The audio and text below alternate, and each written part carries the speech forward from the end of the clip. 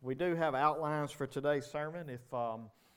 If you would like to get one of those, they are usually out in the foyer right there if you may already have one. But if not, you can find it on Facebook as well. But we are going to be in Isaiah chapter 26 this morning.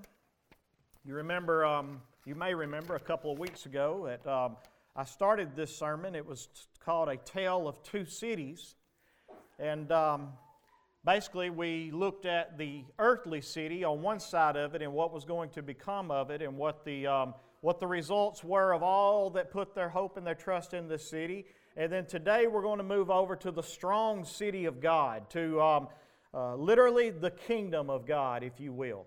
But I want you to think for just a second about the world that we live in right now. It is a declining world. Would you agree with that? No matter where you look at it, it is declining. If you look at, let's say, natural resources, declining. They don't last forever. Eventually, one day, they are going to run out, unless the Lord comes back first, of course.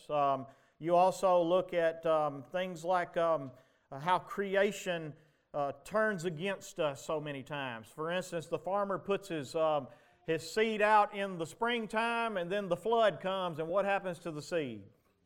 It washes away. Or you build the house of your dreams and lightning strikes and burns it down. Or you build your dream house on the beach and the hurricane comes and blows it away. Creation braces itself against us. And whether you're talking about forest fires or whatever the case may be, when you look at this world, there is no question that it is in destruction phase, right? And so what I want you to be able to understand this morning is that what we're looking at in Isaiah is the same thing that we're seeing today. Isaiah was trying to warn all the people of the world that the judgment of God is both here now and the judgment of God is coming in a finale. The earthly city or the earthly world that we live in right now, we're seeing the results of it declining right now. The same thing that Jerusalem and Judah and Israel was seeing back in this day. They were able to look, and Isaiah was trying to open their eyes and show them that because of the sinfulness of man, the world in which we live in is fading away, it is declining. Not only that, but we also see that God is allowing human morals to degrade more and more, right? Every generation that goes by gets a little bit further away from God. And so more and more we are watching our world in declining fashion, and one day you and I both know if we will search our hearts and just look around us, the evidence is there to support the fact that one day all of this that we know is going to come to an end. One way or another. Whether God sends an asteroid and burns it all up, I don't know how it's going to take place, but I do know that one way or another, every bit of this earthly city that we live in is going to come to a complete end. And for all of us who have put our hope and our trust in it, what good is it then? Let's say you don't even make it that long. Let's say that you just put your hope and your trust in it, and you, for those of you that have read the book of Ecclesiastes, what did Solomon find out about living his life for money and for women and for things and for wisdom and for all the things of this world? It's all vanity. It's all in vain. Solomon said, I had it all. I had every possible thing and more that a human being could desire. And yet, when he got to the end of the days, you know what he said at the end of Ecclesiastes? He said, I've only found one thing that matters. Fear God and obey His commandments. And then he gives wisdom at the very last end of the book. And I think it's Ecclesiastes chapter 12. He says, remember your Creator in the days of your youth. Before the days get here when you say, I have no pleasure in them anymore. In other words, even our human bodies are degrading, going down every day. Every day we get a little older and we get a little closer to dust. We get a little closer to going back from that from which we came. And so when Isaiah is speaking to Israel and to Judah and to God's people and even to the world, as we saw, He's telling them about this coming judgment that is coming.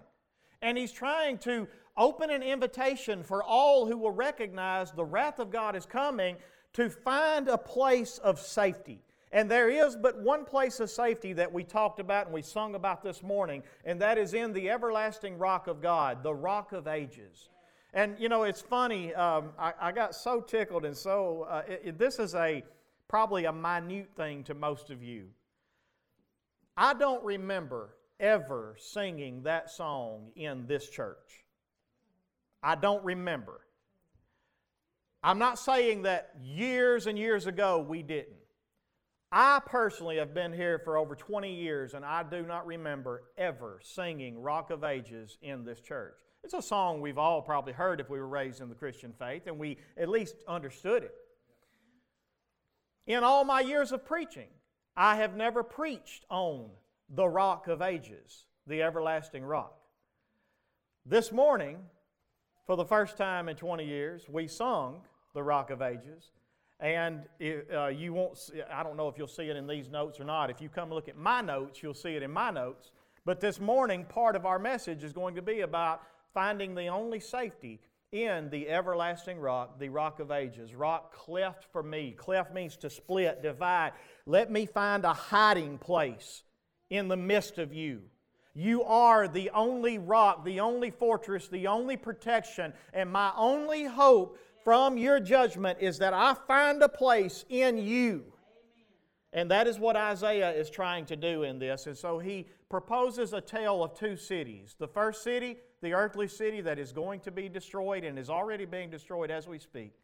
And then the strong city of God. And we're going to look at this city and what it looks like this morning. But before we do that, if you've got your notes, I want you to notice that the day of judgment had not yet come for Judah and for Israel, but Isaiah was at least given a vision to be able to see that Israel is eventually going to be invaded by the Assyrian host, and so they're going to see the beginning of God's judgment as Assyria comes in and wipes Israel out.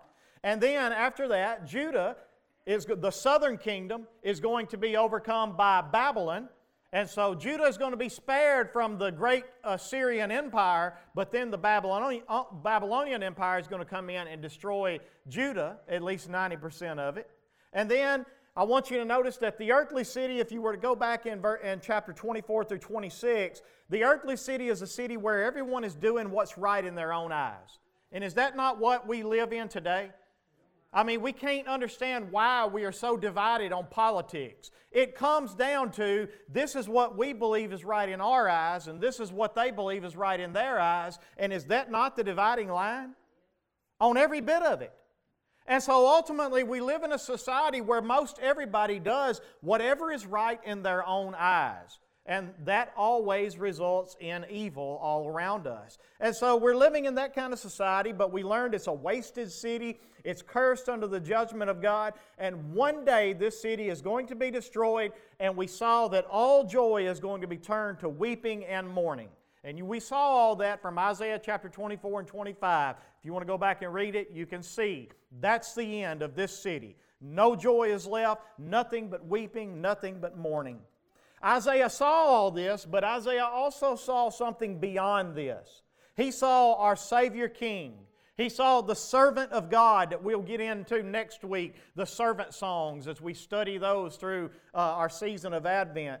But he saw the Savior King, the servant of God, who would come and save the people of God, and He's going to bring them into an eternal kingdom. A strong city of God, a kingdom that will never be defeated by any enemy. It will reign forever and ever. And this kingdom is what all the Jews were waiting on. For instance, look at a few of the scriptures I gave you. Daniel chapter 2, verse 44.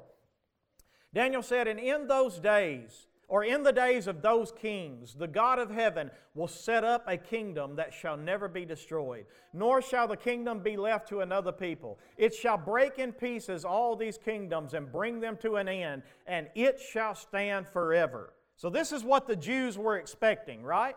Look at a few other scriptures. Daniel chapter 7, verse 13 and 14. "I saw in the night visions, and behold, with the clouds of heaven there came one like a son of man. And He came to the Ancient of Days, and He presented Himself before Him. And to Him was given dominion and glory and a kingdom, that all peoples, nations, and languages should serve Him. His dominion is an everlasting dominion, which shall not pass away, and His kingdom one that shall not be destroyed. And then look with me at Zechariah chapter 14, verse 9. And these are just a few scriptures. Isaiah is loaded with them. I don't have to go through them with you this morning because we're going to go through them as we study through Isaiah. But I'm just giving you a few others that you can see that all the prophets spoke of this coming city, this coming kingdom. Zechariah said, "And the Lord will be king over all the earth. On that day the Lord will be one, and His name will be one." This is the reason why the Pharisees in the New Testament asked Jesus in Luke chapter 17, verse 20. They wanted to know when the kingdom would come because they were anticipating its coming. It says, being asked by the Pharisees when the kingdom of God would come, Jesus answered them, "The kingdom of God is not coming in ways that can be observed." In other words, when Jesus came, Jesus is the king of this kingdom, right? When Jesus came the first time, how many people really knew about it? A few shepherds, right? A few wise men. Other than that, Jerusalem didn't even know He was there. But He says to them, I didn't give Nathan this verse, but when you go on to verse 21, He says to them that this kingdom is here now. It's in the midst of you. Now He's talking to Pharisees, right? So was He telling Pharisees that they have the kingdom of God in the midst of them? No, because they didn't. What He was saying is, I'm here. Because Jesus came and the King was here, the kingdom is here. And we got to see glimpses of that kingdom, right? What will it be like when Jesus is King? Will there be anybody that's hungry? No, because all He needs is 2 fish and 5 loaves, and what can He do? There'll never be anybody that's hungry. Will the wine ever run out in Jesus' kingdom? Will there ever be a sick person in Jesus' kingdom? Will there ever be a lame person in Jesus' kingdom? Will there ever be a dead person like Lazarus in Jesus' kingdom? The point being is that when Jesus came, He gave us a foretaste of what this kingdom will be like. It is opposite of everything we know today because all we know today is sickness and death and sorrow and mourning. Yes, this mixed with the grace of God and joys, but do not those sorrows when they come overshadow all this other temporary joy that we have in this world? And so there is a longing for this kingdom. And the Pharisees asked Jesus, "Are you here to set the kingdom up now?" Jesus said, "Hey, the kingdom's here because I'm here." And then look at what He said look what the people said in Luke chapter 19, verse 11 through 12. As the people heard these things, He proceeded to tell a parable because He was near to Jerusalem and because they supposed that the kingdom of God was to appear immediately. In other words, they're seeing all that Jesus is doing and they're saying, "It's here. It's here." And wouldn't you think that too if you had walked with Jesus and seen all that He was doing?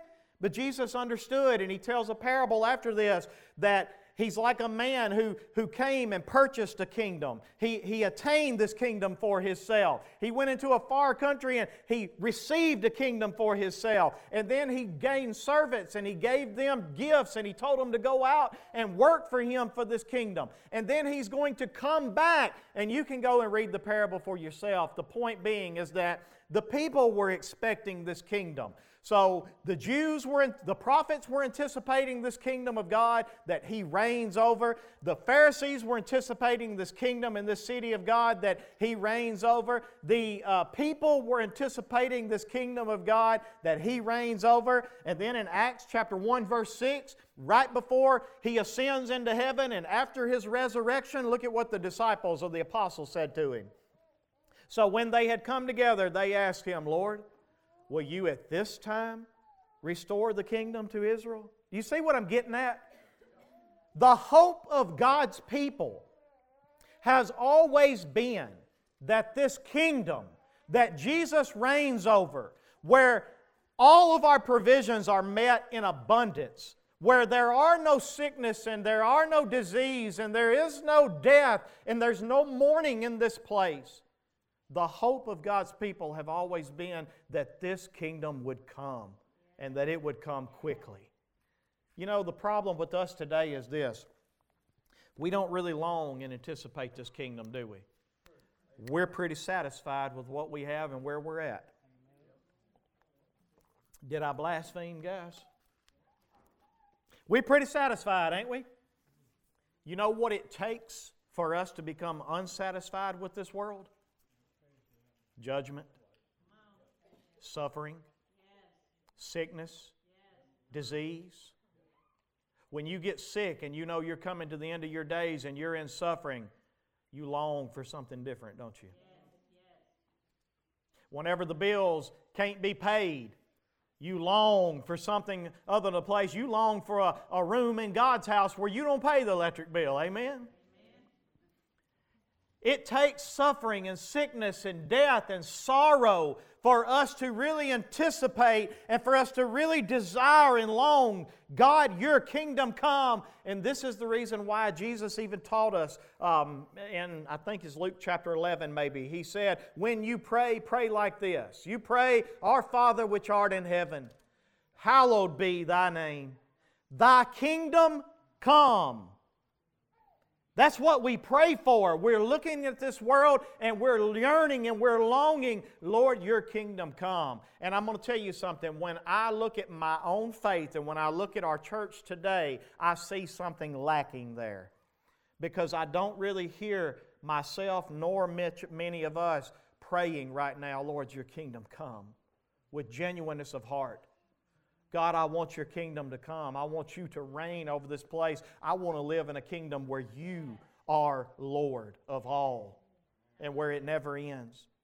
This is the reason why in Acts chapter 3, verse 21, Peter is preaching in a sermon and he says that the time is going to come to restore all things, but it's not yet, right? Because Jesus came the first time to receive the kingdom, to purchase the kingdom, to display that He indeed is King. And let me tell you something, He did a good job of it. Because when He rose from the dead, that was the ultimate declaration that said, I am king over all of our enemies, right? And now He's gone to prepare this place. And one day that place is going to come out of heaven down to us. And we are going to dwell in this new heaven and this new earth where Jesus is king over it all. But right now is not the time. It says heaven must receive Jesus until the time for restoring all things about which God spoke by the mouth of His holy prophets long ago. The whole Bible, from Genesis to Revelation, is about God is going to set up an eternal kingdom that He reigns over. He's going to set His holy king on Mount Zion, and He is going to reign over all of creation. And this is what you and I are longing for. We're longing for this day. So if we are to hope for this kingdom, if we are to pray for this kingdom to come, if we are to, as Jesus said, seek ye first what? Y'all tracking with me, ain't you? If this kingdom, with God reigning over it, is supposed to be a major focal point of our hope, then it's probably a good reason that we look at what the Bible has to say about this kingdom, right? It's probably good that we understand what it is that this kingdom means for you and I, and who it is that actually gets to be a part of this kingdom. And so today, in that fashion, that's what I want to be able to do. In Isaiah chapter 26, I want you to notice in verse 1. Notice he says, in that day. In that day. What does that tell you about the timeline here? We're not there yet, right? The kingdom has been purchased. The king has proven that he is king over it all. And the king has set up servants and gave them talents. And these servants are working for the king while he is away. But one day, in that day, he's going to come back and destroy all of the earthly kingdom and set up all of his kingdom, right? So in that day, And if you wanted to see that, go back to Isaiah chapter 25 and look at the last two verses, or actually look at the last verse, if you will. And the high fortifications of his walls he will bring down, lay low, and cast to the ground, to the dust. In other words, when the earthly kingdom is brought to an end, in that day, this song in Isaiah 26 verse 1 will be sung in the land of Judah. So we're talking about a future tense, and we're fixing to read a song that is going to be sung in that day about this kingdom. And the first thing that we see in this song that is sung about this kingdom is the protection that's in this city. The protection. Look what he says at the end of verse 1. The song starts out like this: we have a strong city. Now remember, the other city that the world had in, what happened to it? What happened to its walls in verse 12 of Isaiah 25? They was brought down, right? They was brought down. They were laid low. They were cast to the ground, to the dust. See, here's something you and I don't understand. Back in this day and time, you needed strong cities. You needed strong walls. You needed strong towers. This is the reason why when King Uzziah died in Isaiah chapter 6, all of Israel was in a turmoil because King Uzziah accomplished things that nobody else had accomplished. Look at some of them with me at 2 Chronicles chapter 26, verse 3 through 15. Uzziah was 16 years old when he began to reign. Young man. And he reigned for 52 years in Jerusalem. His mother's name was Jechaliah, I believe is how you say it, of Jerusalem. And he did what was right in the eyes of the Lord. So why was Uzziah so successful? According to all that his father Amaziah had done. All right, keep going. And he set himself to seek God in the days of Zechariah, which I read to you about Zechariah prophesying about this coming kingdom, right? Who instructed him in the fear of God. And as long as he sought the Lord, what happened? All right, keep going, verse 6. He went out and he made war against the Philistines, or the enemies of the Jews, of the Israelites. And he broke through the wall of Gath, which was where Goliath was from, one of the major cities. And he broke through the wall, so these cities are toppling, right? He broke through the wall of Jabneh, he broke through the wall of Ashdod, and he built cities in the territory of Ashdod and elsewhere among the Philistines. And look at verse 7. God helped him against the Philistines and against the Arabians who lived in the Gurbaal and against the Mennonites. The Ammonites paid tribute to Uzziah, and his fame spread even to the border of Egypt, for he became very strong. And look what he did. Moreover, Uzziah built towers in Jerusalem at the corner gate and at the valley gate and at the angle, and he fortified them. And he built towers in the wilderness, and he cut out many cisterns, for he had large herds both in this land and in the plain, and he had farmers and vine dressers in the hills and in the fertile lands, for he loved the soil. Moreover, Uzziah had an army of soldiers fit for war in divisions, according to the numbers in the muster made by Jeiel the secretary and Messiah the officer, under the direction of Hananiah, one of the king's commanders. The whole number of the heads of the fathers' houses of mighty men of valor was 2,600. Under their command was an army of 307,500 men who could make war with mighty power to help the king against the enemy. And Uzziah prepared for all the army many shields, spears, helmets, coats of mail, bows, stones, and for slinging. In Jerusalem he made machines invented by skillful men to be on the towers and the corners to shoot arrows and great stones. You see those things in the medieval movies today. Right here's where they were invented. This is the guy. God prospered him in this. And his fame spread far, for he was marvelously helped till he was strong. In other words, till he himself thought he was somebody. Till his pride welled up. In Jerusalem, he made these machines invented by skillful men. Here's the point that I'm trying to make in all of this.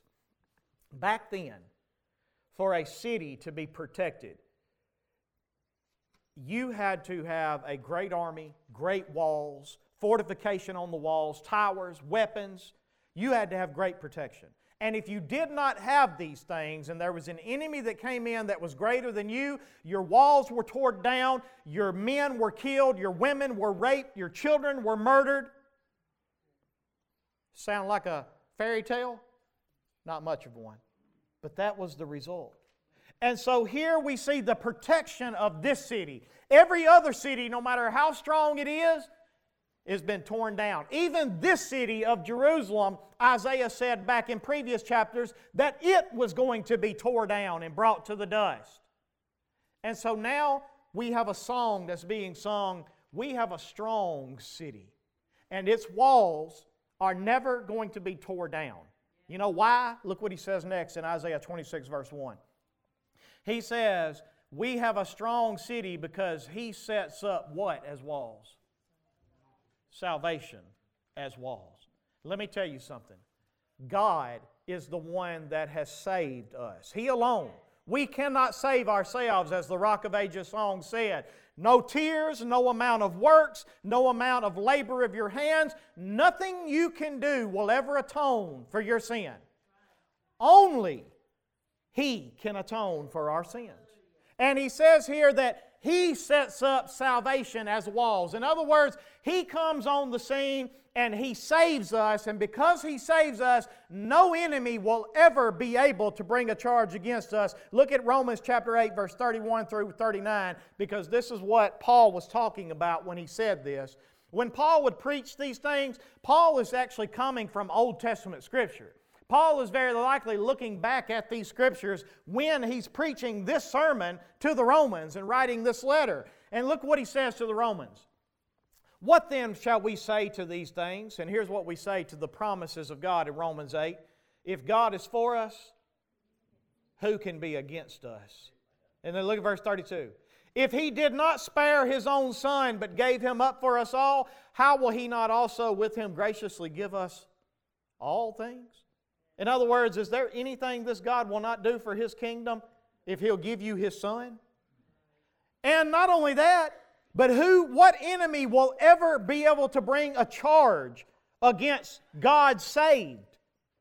Will the devil ever be able to say, well, look at Elizabeth over here. Elizabeth, she does this and she does this and she don't really love you. God said, I already paid for that. I don't care what she did. I've already paid for it. What charge can you bring against that I have not already declared her not guilty? He says, what charge shall they bring against God's elect? It is God who justifies. And if God says not guilty, who can declare you guilty? So who is there to condemn? What enemy can possibly overthrow you? None. Why? Because Christ died. He is the one who died, and more than that, He is the one who has been raised from the dead, and He is the one who is interceding for you. So there is nothing no one can say, because the one that died for you is the one by the right hand of the Father, and He is the one that is interceding for you and I. Go with me to the next verse. Well, if that's the case, then if Christ is interceding for you, He's the one that died for you, who can separate you from the love of Christ? Can tribulation separate you from God's love? Can distress, can persecution, can famine, can nakedness, can danger, can a sword separate you from the love of God in Christ Jesus? No, because as it is written, and this is Isaiah here that Paul's quoting, for your sake we are being killed all the day long. We are regarded as sheep to be slaughtered, but it's for His sake. No, in all these things we are what? He didn't say in all these things you are conquerors. He said in all these things you are what? More than conquerors. There is no enemy, there is nothing that can bring a charge that can defeat God's elect, no matter whether the sword comes against you and you are slaughtered for His sake, no matter what happens in this world, there is nothing that can come against God's elect. If God be for you, who can be against you? Are y'all following me this morning? We are more than conquerors through Him who loved us. And go to the next verse with me. For I am sure. I love the way Paul wants you to know. Paul, there ain't no doubt in Paul's salvation, right? Paul ain't going, man, I just hope so. I know so many faiths today that walk around going, I won't know till I get there, but man, I hope when I get there He'll save me. Paul don't think that way. Paul said, for I am sure that neither death, nor life, nor angels, nor rulers, nor things present, nor things to come, nor powers, nor height, nor depth, nor anything else in all creation will be able to separate us from the love of God in Christ Jesus our Lord. Ain't that a beautiful promise? And so when you go back to Isaiah chapter 26, you know why they sung this song and they started out, we have a strong city. Because this city is protected by the salvation of God. And if this city is protected by the salvation of God, if God be for it, who shall bring a charge against the people of this city? Shall anything separate this city and its people from the love of God in Christ Jesus? Not at all. So we sing this song. We have a strong city. A city whose walls will never be broken, will never be torn down. The second thing, go to verse 2. Lord, I'm going to take 10 weeks on this sermon, ain't I? Look at verse 2. Open the gates that the righteous nation that keeps faith may enter in. So, the next thing we see are the occupants of this city. Who are the occupants that get to be a part of this strong city that will never be defeated, that God reigns over as king, and there is no one ever sick, and food is always in abundance, and joy is always in abundance, and there is always joy, inexpressible and full of glory everywhere you go in this city. Who are the occupants that get to be a part of that city? Well, notice what he said. Open the gates that the righteous nation that does what? Keeps faith. Keeps faith. So the occupants of the city are the ones that keep the faith.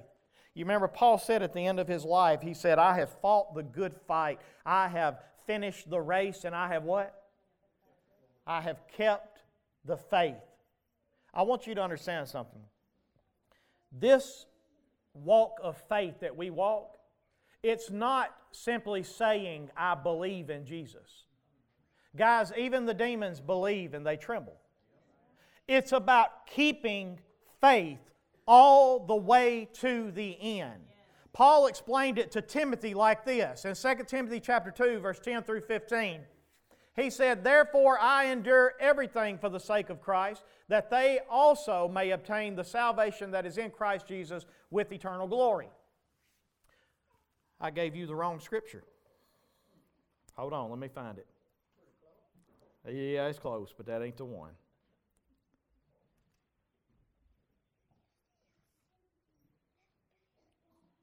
I sure did. I gave you the wrong scripture. Let me see if I can find the right one. Maybe it's 1 Timothy 2. 2:10. No, that ain't it either. That's about women. Oh, I got to leave that one alone. I'd have to go back and find the scripture. But anyway, the point of the scripture, let me look one more place. 2 Timothy 3. Let me see if that's it. 3:10. There you go. 2 Timothy 3:10. I apologize. Listen to what he says. Timothy, you, however, have followed my teaching, my conduct, my aim in life, my faith, my patience, my love, my steadfastness, my persecutions and sufferings that happened to me at Antioch and at Iconium and at Lystra, which persecutions I endured. Yet from them all the Lord rescued me. And indeed, all who desire to live godly life in Christ Jesus will be persecuted. Evil people and impostors are going to go on from being bad to worse, deceiving and being deceived. So evil people are going to keep doing what? They're just going to keep being evil. But as for you, continue in what you have learned and have firmly believed. So what does it mean to keep the faith? To keep following through with the teaching that you've learned, the conduct that you learn, the aim and the focus in life that you learn, the patience that you learn. All of the things that he learned in this, you continue in it. And then look at what he says in verse 15. And how from childhood you have been acquainted with the what? Sacred writings. In other words, where did he learn how to keep the faith? From the Word. What we learn from the Word. Which are able to make you wise for salvation through faith in Christ Jesus. The point that I'm making in that is this. Keeping the faith, guys, a righteous nation that keeps the faith does not mean somebody that came up here and prayed a prayer and invited Jesus into your heart. I know we have become so accustomed to that. I'm sorry. Nowhere in the Scriptures does it say the way to be saved is to invite Jesus to come into your heart. No. It means that you put your faith, your absolute assurance in Him as King, in Him as Lord, that you believe He died to save you from your sins. With all your heart, you believe that He was raised and that one day He's coming back to give me new life, to reign over a kingdom that I will be a part of. And my life and my aim and my focus in life is moving toward that kingdom. Noah didn't look at God and say, Noah said, now what are you going to do again? Oh, I'm going to flood the earth. I'm going to destroy it with my judgment. And Noah said, okay, I believe you. And then went and kicked back in his recliner and went to church every Sunday. No, what did Noah do? He started building an ark, didn't he? No matter who you look at in the Bible when it talks about faith, genuine faith always follows the direction of its hope. You say you believe in Jesus? The demons believe in Jesus. Are they saved? Are they going to enter this nation? No. So what does it mean to keep faith? It means to believe that Jesus is all that He said He is and to put my faith firmly in Him, and my aim and my focus in life is to follow Him. Jesus told His disciples, go into all the world and preach the gospel and make disciples of all nations. You know what disciples do? Disciples follow the teacher. They become like the teacher. Our job is to follow the King. We look for this kingdom. We long for this kingdom, and we try to become just like the King of this kingdom. And that's why we come to church on Sunday morning. How many of us actually just come to church just because it's just the right thing to do? I don't want to feel guilty.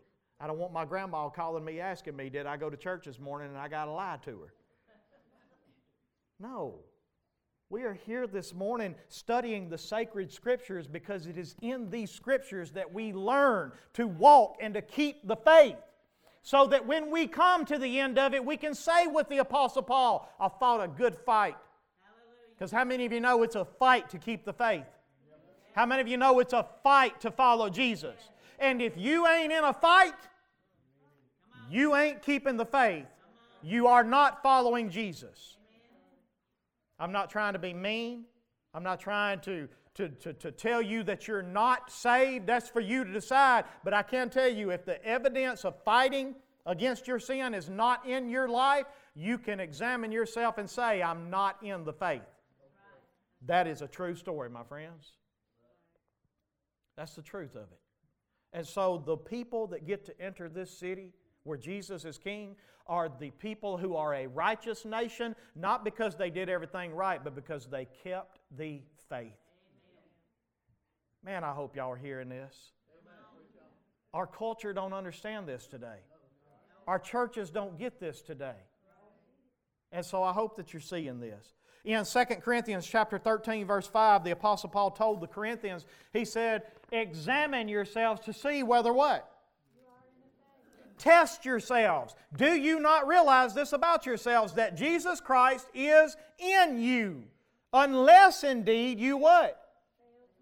So in other words, the Scripture is very clear to us that we need to examine ourselves and make sure that we're keeping the faith. Now, it's important that you understand. If you see this morning that you're not keeping the faith, that shouldn't make you hopeless. No, the point of why Paul said this is so that when you examine yourself, you hit your knees and you say, Lord, I'm sorry. I repent. And I come back to you as the King of my life and the King of all things. And I come back to follow you to be your disciple. And then you're back in the faith. And so what you need to understand is that when you examine yourself, you need to see that Jesus is in you. When you're at work, fellas, can people look at you and see that Jesus is in you? Or do they see something else? Because I know there's a time in my life as a Christian when I was at work, people didn't see Jesus in me. And so I want to be able to see that and examine myself, and I want to be able to humble myself, and I want to be able to know that I am a part of this city. How do I know that? Because I keep the faith. Do I fall? Yeah, I fall. Good gracious, I'm so thankful that we all can't broadcast my sins on this screen up here every day. I'm so thankful that confession is between me and God for the most part. I'm not saying we shouldn't confess our sins to one another. The Bible says we should, and there's a lot to that. But I'm just saying, I fall. I'm a pastor and I fall. I fall. But I'm so thankful that I can repent and I can keep the faith. I can fight the good fight. And those are the people. This same reason Peter said in 2 Peter chapter 1, verse 10.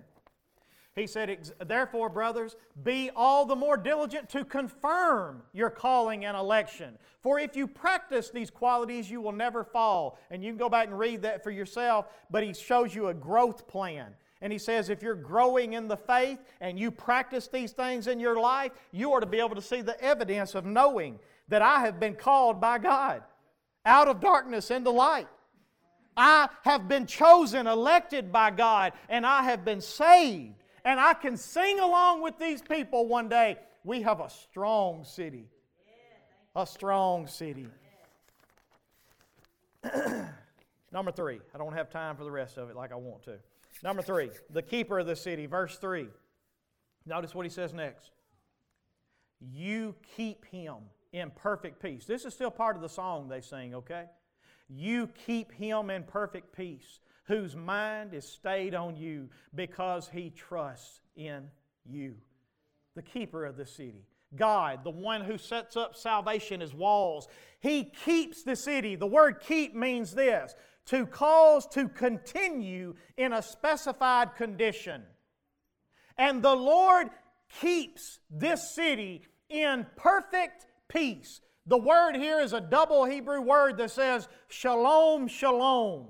It's what the Jews greeted each other with. When they would greet each other, they would say shalom. In other words, they wanted perfect peace to you. They wanted well-being in you. They wanted healing in your body. They wanted all of your needs to be met. In other words, shalom means that everything is absolutely right with you. Now, have we ever experienced true shalom in this world? No, we've had moments where we thought everything is right in the world. But there is still always a curse in this world. But in this city, there is a keeper that makes sure that it continues in perfect peace day after day after day. In the kingdom of God that we pray for, Lord, your kingdom come, it's a kingdom to where every day you and your mind are so content and so satisfied that you are in absolute perfect peace in your well-being. Nothing could be better than it is. Everything is right in the world. Everything is perfect. That sounds like heaven to me, don't it to you? And this is exactly what God does for the people in this city. He protects it, He keeps it, and He keeps it in perfect peace. I got so many. This is where the Rock of Ages comes in. Look at verse 4. Trust in the Lord forever, for the Lord God is an everlasting rock. That word literally translates Rock of Ages. The Lord is an everlasting rock. He is a rock of ages. In other words, they have this perfect peace. They have this salvation. They have this strength of this city because God is a rock. He is an immovable, unchanging fortress that you can hide in for protection. And that's why the people would write the song and we sing the song, Rock of Ages, cleft for me. Split open so that I may hide myself in Thee. And so we see here that their confidence in this is because they trust the Lord with all of their heart. The Lord is indeed an everlasting rock. So Perfect peace is going to be kept. Why? Because God is a rock of what? Ages. Ages. The strength of this city will never be broken down. Why? Because we trust that God is a rock of ages. The gates are always going to be open to those who keep the faith. If you get in the faith, God is not going to shut the doors in your face. You understand this? Notice here, the gates are open.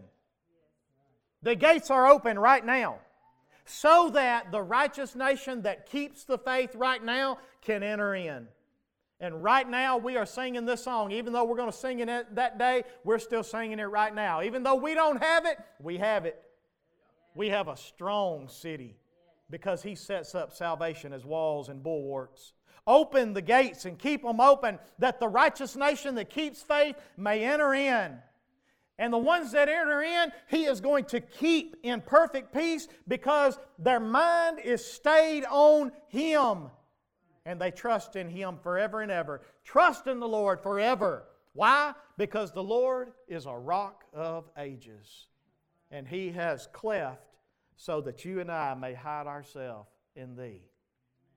Beautiful. Beautiful. I hope y'all getting something out of this.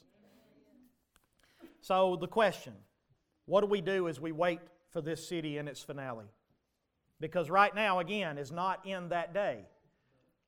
We can sing this song because we know it's coming.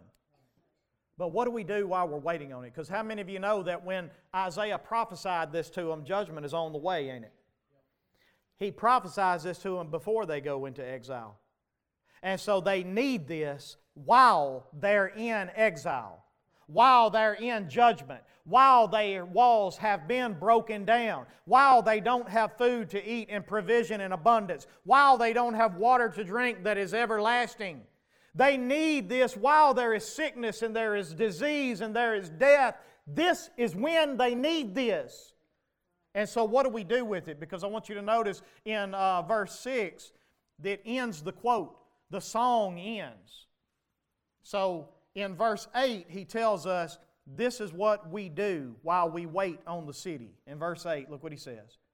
In the path of your judgments, O Lord, what do we do? We wait for you. In the path of your judgments, we wait for you. Did y'all catch that? In the path of your judgments. In the path that you have made level. In the path that you have filled with both your commands and discipline in my life and sin and sickness and sorrow. In that path, here's what we do. We wait. And we wait because we know you are a rock of ages. And we know that you love us. We know you have saved us. So we wait. And this is exactly what has been true for all of God's people. Look at Hebrews chapter 11, verse 13 through 16. Hebrews chapter 11, verse 13 through 16. Look what it says here. Excuse me. These all, and this is the faith chapter, right? By faith, Noah did this. By faith, Sarah did this. By faith, Abraham. These all, what happened to them? They died in faith. Not having received the things promised, but having seen them and greeted them from afar. That's what faith is. Faith is the full assurance of things hoped for. Do you believe that Jesus is the King? Do you believe that Jesus is already set up His kingdom and we are setting it up now and He is going to come back and reign over this kingdom? Do you believe that? I see it afar and I greet it from afar. And having acknowledged that we were strangers and exiles on the earth, look what He does next in verse 14. For people who speak this way make it clear that they are seeking a homeland. If they had been thinking of that land from which they had gone out, they would have had opportunity to return to it. Same with you. If you're more in love with Sodom than you are with the salvation of God in the promised land, you can go back to Sodom. Just remember Lot's wife. That's all I'm going to say. But as it is, they desire a what? A better country. That is a heavenly one. Therefore, because of their faith, because they are waiting on God, because even they are going to die before they receive this promise, they wait for it. They trust Him. Because of that, therefore, God is not ashamed to be called their God, for He has prepared for them a what? A strong city. A strong kingdom. So, we wait. Guys, wait. Yes, it's been a lot of years, hasn't it? It seems like it'll never get here. But how many of you know that 1,000 years to us is like what to God? And the older you get, the more you realize this life passes by fast, don't it? It goes by so fast. You know, if I get to be 100 years old, I won't get to be that, I don't believe. But if I get to be 100 years old, my battery percentage right now is on 50%. What's yours on? I mean, life passes by so fast. And so wait. Wait patiently. And then as you wait, look what we do next in verse 9. My soul yearns for you in the night. My spirit within me earnestly seeks you. So we wait, we yearn, we seek. In other words, yearning means to have an intense longing. I yearn for the Lord and for this city. I genuinely pray, church, your kingdom come. See, this is the reason why, even though I'm the preacher, I don't care that church goes past 12 o'clock. And you say, I don't know, some of you saying, well, you the preacher, you don't understand something. I listen to preachers and sermons every day for hours on end. You ask my wife, do I ever stop studying? There's not a moment in my time that I'm not spending time seeking the Lord, yearning and longing, so that I can genuinely pray, Lord, when I look at this, I say, Lord, your kingdom come. Your kingdom come, Lord. I yearn in the night. You know why He said here, I yearn for you in the night? Because in the night is where the darkness is. In my darkness, in my sorrow, in my sickness, in my disease, in all of my tears, I yearn for Him. Lord, your kingdom come. Your kingdom come. And until then, your will be done on earth even as it is in heaven. And so we seek Him and we yearn for Him. And I know we talked about Mark Curley. Mark didn't like for people to pray, Lord, come quickly. And I understand what he's saying. The reason he didn't like that was because he wanted more time for people to be saved like he was. And that's right. I want that. But I don't believe the two have to conflict. I think I can pray, and I can pray that God would be patient and long-suffering, and I think I can pray at the same time with yearning, Lord, come quickly. Yes, Lord, I want everybody to be saved. I got family that I want to be saved. I know there was a time when my eyes were darkened and I didn't know. Amen? But my eyes have been opened today, and I see and I understand and I keep the faith. And I want my other family, my loved ones, to see and to understand and to have faith. And at the same time, I want the Lord to come quickly. Because I yearn for this. I want this. And so, I don't believe the two have to conflict. Next, in verse 9 through 11, let's read those together. My soul yearns for you in the night. My spirit within me earnestly seeks you. For when your judgments are in the earth, the inhabitants of the world learn righteousness. So, the inhabitants here are talking about the Christian people, the people that keep the faith. So when the judgments of God are in the earth for us, what happens to people that keep the faith? We learn, right? We learn righteousness. The point being is that when my son does wrong, and I want my son to learn right, and I want my son to do right, sometimes I have to discipline my son, right? Y'all parents in here know what I'm talking about? If you're a parent in here and you don't know what I'm talking about, see me after church. There are times that my son needs discipline. There were times that my daddy had to beat my tail, and I needed it. And I want you to know that because of that, I learned right from wrong. And in the same process of this, when God disciplines me in His judgment, I learn to follow Him. I learn to cling to Him. I learn just exactly how much I really trust Him. And my faith is tested. But then look at verse 10. However, if favor is shown to the wicked, he does not learn righteousness. And so on the one hand, we learn. On the other hand, when God just shows favor to the wicked, they don't learn. And so the judgment of God has to be in the world. In the land of uprightness, he still deals corruptly. He does not see the majesty of the Lord. And look at verse 11. "O Lord, your hand is lifted up." Any of y'all's mamas or daddies in here ever went? Y'all know what I'm talking about, right? That's the picture here. "Oh Lord, your hand is lifted up." But look what the problem is. They don't see it. They don't see it. We see it. So God, here's what we pray. Let them see your zeal for your people. Let them see what you're doing to us, how you're disciplining us, how you're correcting us, how you're growing us, how you're molding us and making us. And let them be ashamed of the way they live. And then let the fire for your adversaries consume them. But on the opposite side of it, here's what we do in verse 12. We hope. See, fire is going to consume the evil, but not us. What's God going to do for us in verse 12? "Oh Lord, you will ordain shalom for us." Peace is what's coming for us. And so we hope. And this is not a cross your fingers kind of hope, church. I'm not talking about we're sitting back going, "Man, I just hope one day." No, this is a full assurance that we sing with all of our might. We have a strong city. And He will keep in perfect peace those whose minds are stayed on Him and those who keep the faith. He is the one that does this. It is full assurance of hope. And then notice what He says next in verse 13.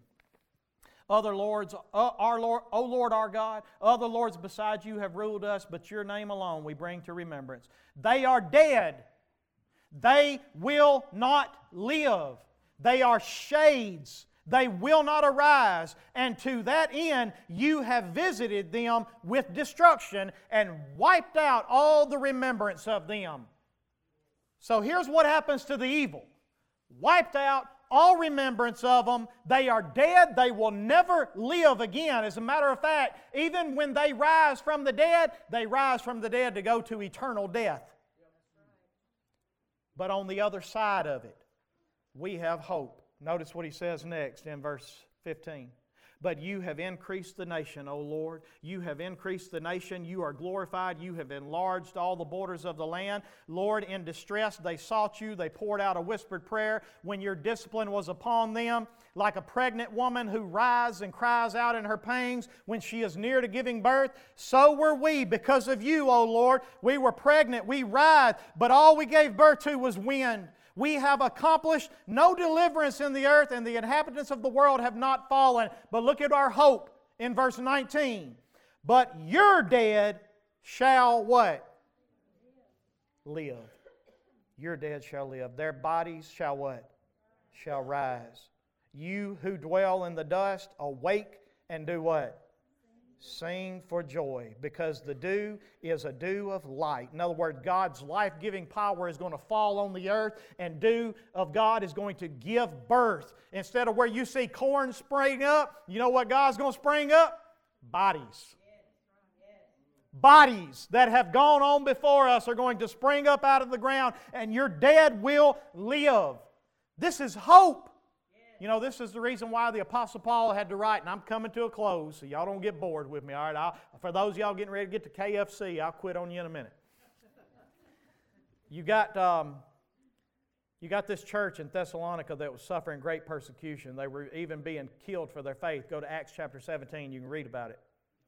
So when the Apostle Paul writes the letter to the Thessalonians, they have some major concerns. Some of their people have died in the faith, for their faith. Now they're scared because what's going to happen if Jesus comes back? They were expecting Jesus to come back before they died. So now, this is an early church. Paul only got to spend one day with this church before he was run out of town. Again, read Acts chapter 17, you'll see. They didn't have a lot of knowledge about these things. And so they're thinking, Jesus is going to come back and my loved one's already dead. So that's a hopeless situation, right? And so Paul says to them, I don't want you to be uninformed, brethren, concerning those that have died. For the Lord is going to descend from heaven with a shout of the archangel. The trump is going to sound, and guess who's going to rise first? The dead in Christ will rise first. In other words, you will by no means precede them.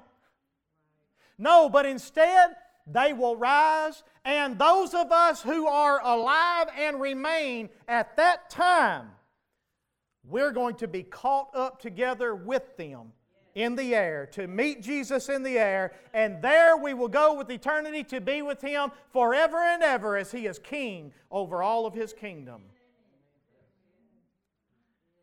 This is where that comes from. One of many places. I could give you many other scriptures. I'm not going to this morning. But the point of it is this. While we wait, we hope. We hope. This is another reason why we pray. This is another reason why Brenda Curley can pray, Lord, Your kingdom come. Why? Because her and Mark will meet together in the air. Isaiah looks at Brenda right now, and Isaiah says, Brenda, your dead shall live.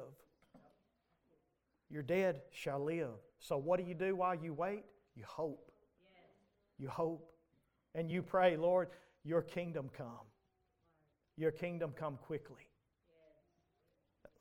If you don't get that, I can't light it no more than that. Verse 20 through 21, and I'm done. Come, my people, enter your chambers and shut your doors behind you. Hide yourselves for a little while until the fury has passed by. Now, we're not going back into quarantine, all right? I know some people read that and they go, okay, there's the justification for quarantine. That's not what he's saying, all right? He ain't saying lock yourself in the house until the sickness passes by. He's saying here that we have to hunker down in a safe place until the judgment passes by. And let me ask you a question. According to all the context that we've just read here, where is the only safe place? The Rock of Ages. The everlasting rock. We hunker down. So, again, what do we do while we wait? Well, or what do we do while we're waiting on this city to come? We wait patiently. We yearn and we seek the Lord. We learn from all of the things we deal with in this world as we follow Him. We hope in Him because we know that death is not the end, and we hunker down in the Rock of Ages and we stay in the cleft of the rock. This is the reason why 1 John, or Jesus said it too, but just one scripture for this morning. 1 John chapter 2, verse 28, look at what he says. And now, little children, what do? Get in the rock and stay in the rock. Get in the rock and keep the faith. Why? So that when He appears, we may have what? Confidence. Why? Because we hunkered down in the only safe place there was, in the Rock of Ages. And we will not shrink from Him in shame at His coming. But let me tell you something. If you are not in the Rock of Ages, when He comes, you are not in a safe place, and you will shrink in shame at His coming. Keep the faith. This morning, if you are not keeping the faith, if you are like David and you've stepped away from it in a sin of some way, or you're like Moses in the same way, or Abraham and Sarah, and all the stories of the Bible, you know how they are. If you're not walking and keeping the faith, this morning is not a morning of hopelessness for you. This morning is a morning to know that the gates are still open. The gates are still open. And the only people that get to sing this song, that we have a strong city. The only people that will truly be able to pray, Lord, Your kingdom come. The only people that are truly going to be able to have hope and joy and peace inside of themselves and kept in perfect peace are the ones that have hid themselves in the Rock of Ages. The gates are open. All you do this morning is humble yourself before Him and ask Him to forgive you, and you get back up and you go back through them gates and you follow Him and you keep fighting the good fight. You keep running the race and you keep the faith. And when you do, finally, there will be a crown of life laid up for you that is laid up for all of the righteous that have kept the faith in Christ Jesus.